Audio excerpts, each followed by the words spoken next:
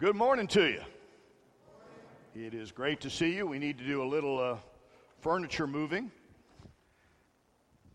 And this is very dangerous because you realize there are steps in front of me and water behind me. I have no place to go. There's just no telling. No telling. We conclude our series this day talking about getting into church. How do we get into church? And we have decided it's through doors. Several weeks ago, we talked about the door of hospitality, that we should be caring, that we should be nurturing not only of our own, but of those who come in, that this should be a place of hospitality, of hospice, spiritual hospice. We talked about prayer and the need that we need to emphasize and be consistent in our prayer because God is anxious for us to communicate. And we need to take our time each and every day to make sure that we talk to Him. A couple of weeks ago, we talked about forgiveness, that each of us stand in the need of forgiveness because we are indeed broken. And we ask for forgiveness. But the harder part of that is that we need to forgive others who have trespassed against us. You just prayed that. We need forgiveness. Last week, we talked about service. How important it is in the life of our church, how important it is in the life of our kingdom, that we share our talents, that we share our time, not simply our treasures, and serve the church in so many new and different ways. If we are not engaged in the church, if we are not committed to the church, who is going to be? We are here every Sunday. But are we serving the church as the church needs to be served on a daily, on a weekly, on a monthly, on a yearly basis? Today, we talk about our final door, our door of celebration. Our door of celebration. I hope you're happy this day. I hope you're joyful. I hope you have a smile on your face. I hope this is someplace you want to be, not someplace you just have to be. You got up this morning and said, well, I guess I got to go to church. I've got to listen to that pastor again. Gee. I want you to be happy to be here, to be in fellowship with brothers and sisters in Christ, to have a smile on your face, to have a song in your heart, to indeed be celebrating. I want you to go with me to the physician's gospel, the Gospel of Luke. And if you will stand, I will read a story that Jesus told, a story to which each of you are familiar in Luke 15, starting with the 11th verse. And this is what the physician writes about Jesus telling this story. To illustrate the point further, Jesus told them this story. A man had two sons. The younger son told his father, I want my share of your estate now before you die. So his father agreed to divide his wealth between his sons. A few days later, this younger son packed all his belongings and moved to a distant land. And there he wasted all his money in wild living. About that time, his money ran out, and a great famine swept across the land, and he began to starve. He persuaded a local farmer to hire him, and the man sent him into his fields to feed the pigs.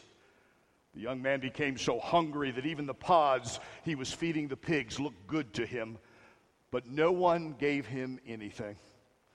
When he finally came to his senses, he said to himself, at home, even the hired servants have food enough to spare, and here I am dying of hunger. I will go home to my father and say, Father, I have sinned against you before you and heaven, and I am no longer worthy of being called your son. Please take me on as a hired servant. So he returned home to his father, and while he was still a long way off, his father saw him coming. And filled with love and compassion, he ran to his son, embraced him, and kissed him.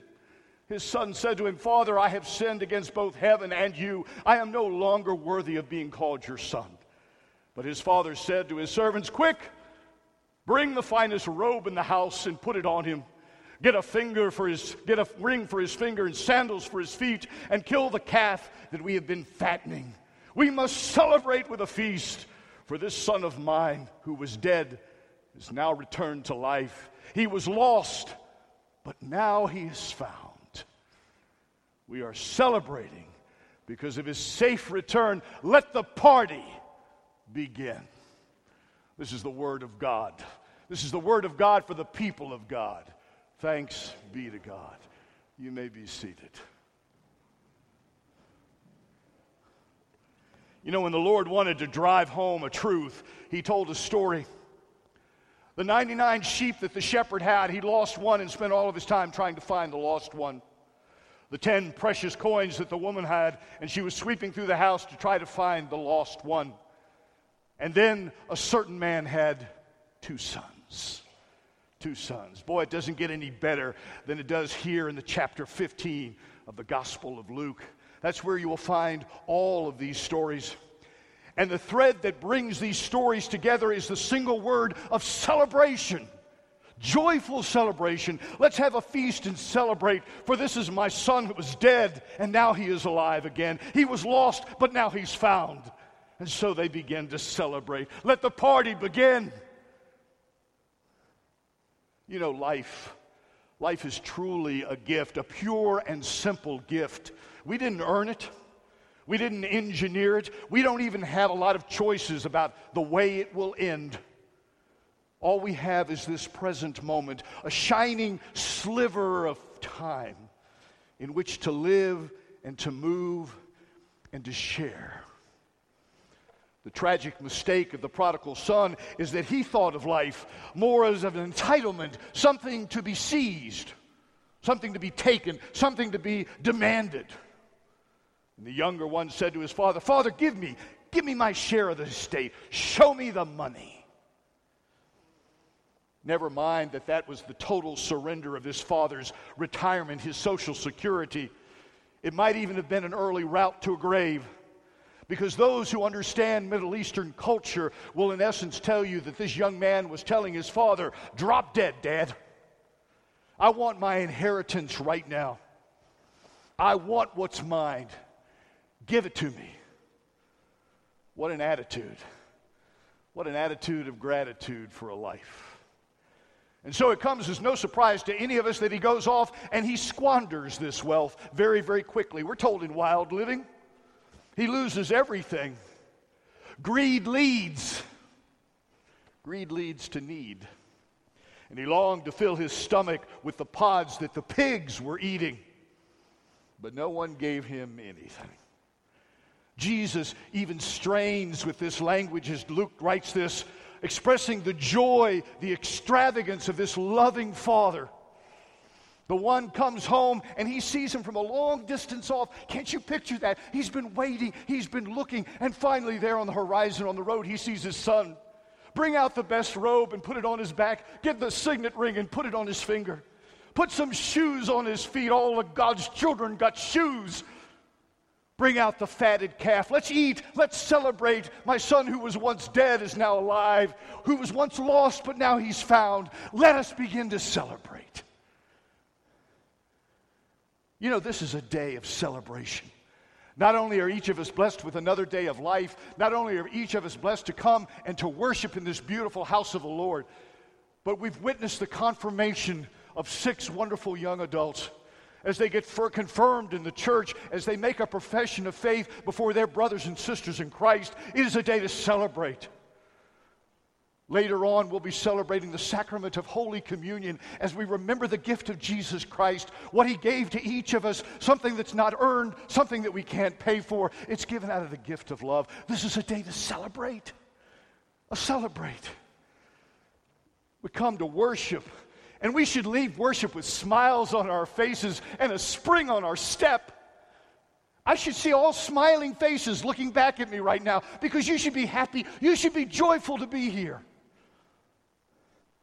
Whenever we gather and worship, we enter through the door of celebration. We proclaim that our lives are dedicated to Jesus Christ. We celebrate the fact that God is still in charge. We can leave the burden of running the world to the one who created the world. Let me say that again. We can leave the burden of running the world to the one who created the world. Whenever we worship, we celebrate God's presence with us. He is here with us now. God's deep love for us and his gift of his Son, Jesus Christ. Because of that gift, we celebrate the forgiveness that each of us stand in need for.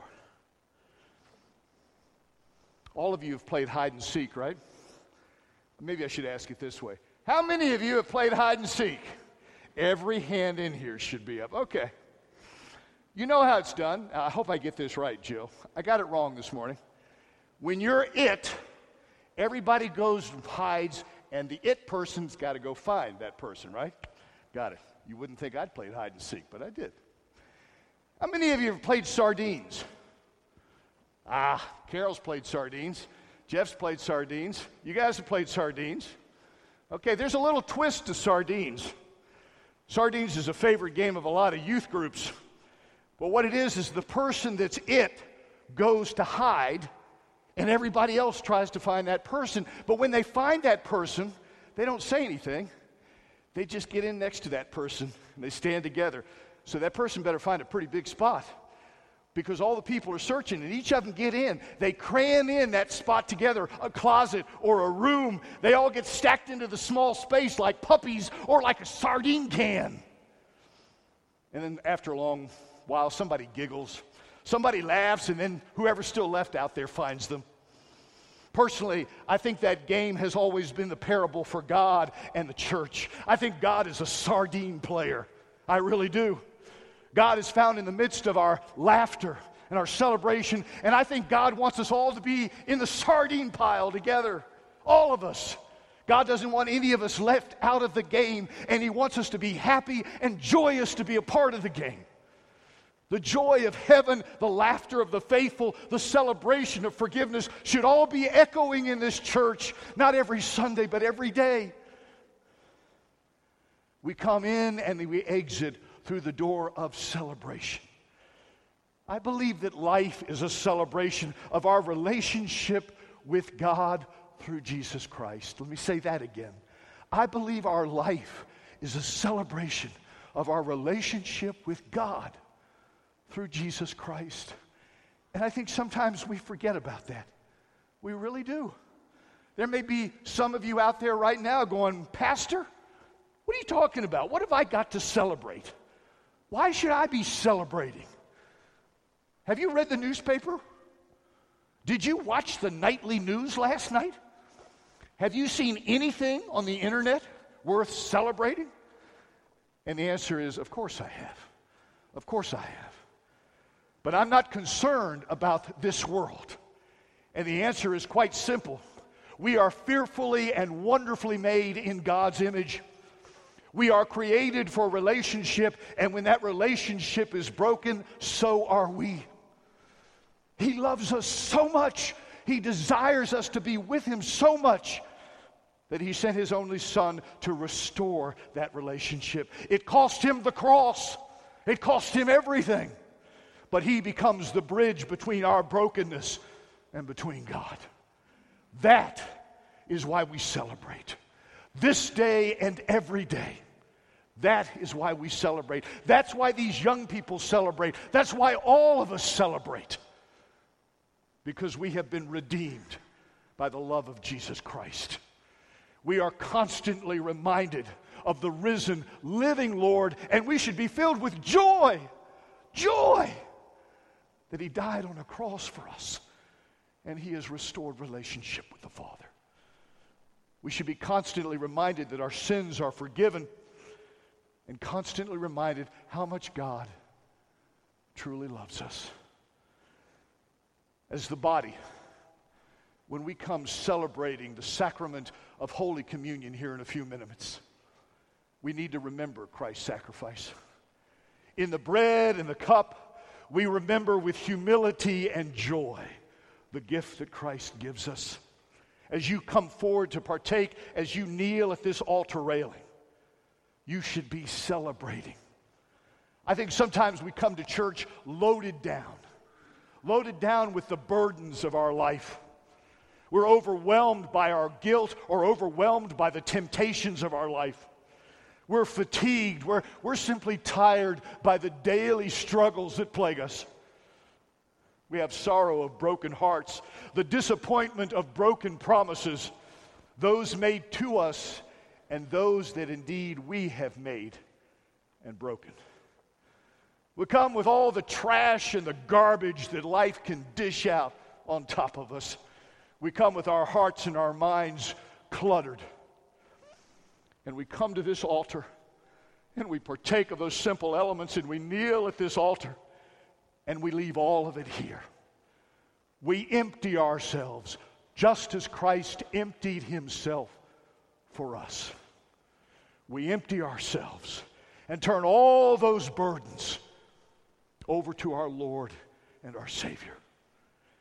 And when we rise from this altar, when we turn to go back to our seats, we should be renewed. We should be reinvigorated. We should be refreshed. We should be refilled. And we should be joyful. We should have a celebration in our hearts. We leave through the same door that we entered, the same door of celebration. Sometimes it only affects us spiritually. Sometimes it affects us physically. We get up with just a little more giddy up in our step, a little more lightness in our heart, maybe a bigger smile. Maybe we breathe a little easier. Our heads are held a little higher because we've left it all here. And we celebrate that we can do that. The story is told of the pastor who was celebrating the sacrament of Holy Communion, and he had all the kids down here for children's church. And he was trying to explain to them the Lord's Supper. He was talking about communion, and he said, "Kids, the Bible talks about communion as a joyful feast.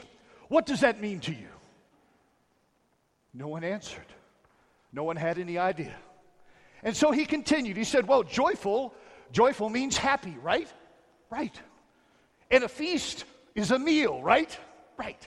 So a joyful feast is a happy meal. Happy meal. So what three things do we need for a happy meal?" Little Johnny pops right up. Hamburger, fries, and a regular soft drink.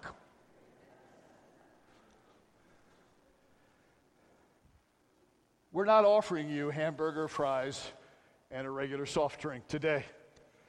But what we're offering you is more than enough. In these simple elements that we are about to partake in, we remember, we are fed, and we celebrate. God never wants us to leave his house hungry. He never wants us to leave this altar hungry. God's desire for all of his people is to take all the everyday situations we find ourselves in, our sleeping, our eating, our going to work, our going to school, our playing, and offer to him as an offering, so we can be filled with the overflowing mercy and grace and love that is God, so that we can celebrate.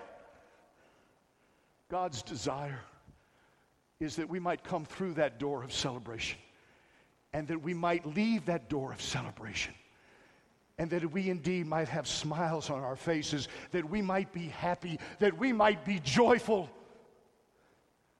that we know Jesus Christ, and we know the gift that he has given us, and that we remember in the sacrament of Holy Communion. Would you bow your heads with me, please?